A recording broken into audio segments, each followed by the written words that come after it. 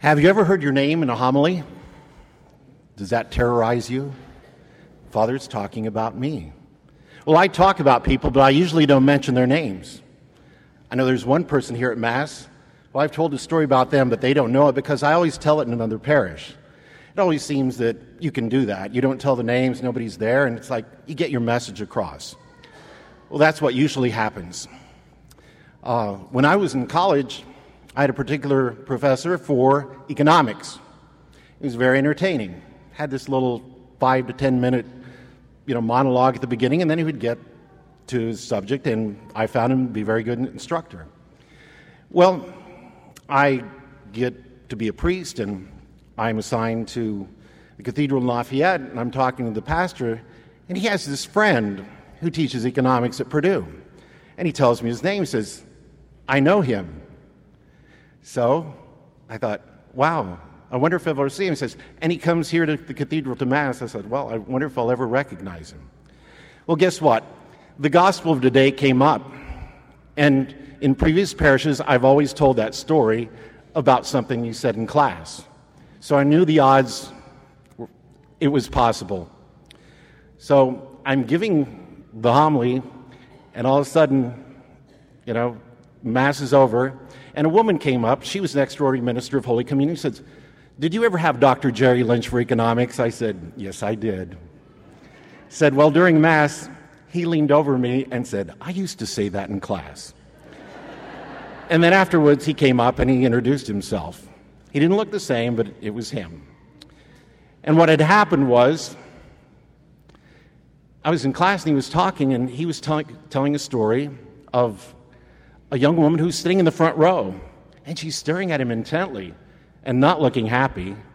And so finally he just says, excuse me, but is there something you want to ask me or say? She goes, well, you think that everything you say is right, don't you? And he collected his thoughts for a moment, and he thought, why not? He said, well, doesn't everybody? Otherwise, they wouldn't say it. Think about it. You don't say something unless you think it's right. Oh, I'm wrong on this, so I think I'll say it, and everybody will know just how bright I am. So I just thought of that, and then somehow that stayed in the back of my mind. And so when the gospel of today comes up, and Peter says to Jesus, God forbid you should go to Jerusalem and die, and he thinks he's saying the right thing. He says, Jesus is my friend. I love him. I don't want him to get hurt. I don't want him to die. I don't want him to suffer. And he was wrong.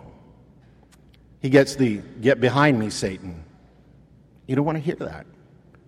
He was dead wrong. Because Jesus said he had to go to Jerusalem to suffer and die. Otherwise, where would we be? So we have to stop and think about our lives. When do we say things like that? Where we think that death is the worst thing that can happen to us. That suffering is meaningless. And we're wrong. We have to think like the saints. Those who desired heaven. St. Dominic Savio, 12 years old, his motto was death before sin. He would rather die than sin. And that's not the wrong attitude. So we have to think about what we say. We have to think about it in terms of eternal life, in terms of the teachings of Jesus Christ. What does the gospel teach us? It teaches us that this world is good, but heaven is better. So why should we pick this world over heaven?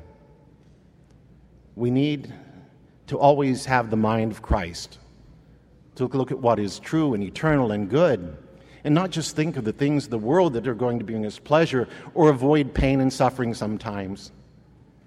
Because if we unite our suffering with that of Christ, if we suffer for something good, then it does have meaning. It does do good for the world. It does do good for our souls. So think about what you say. Think about what is true. Think about what Christ taught, what the church teaches, and then look at the situation and realize that sometimes the worldly way isn't what is right, isn't what is true.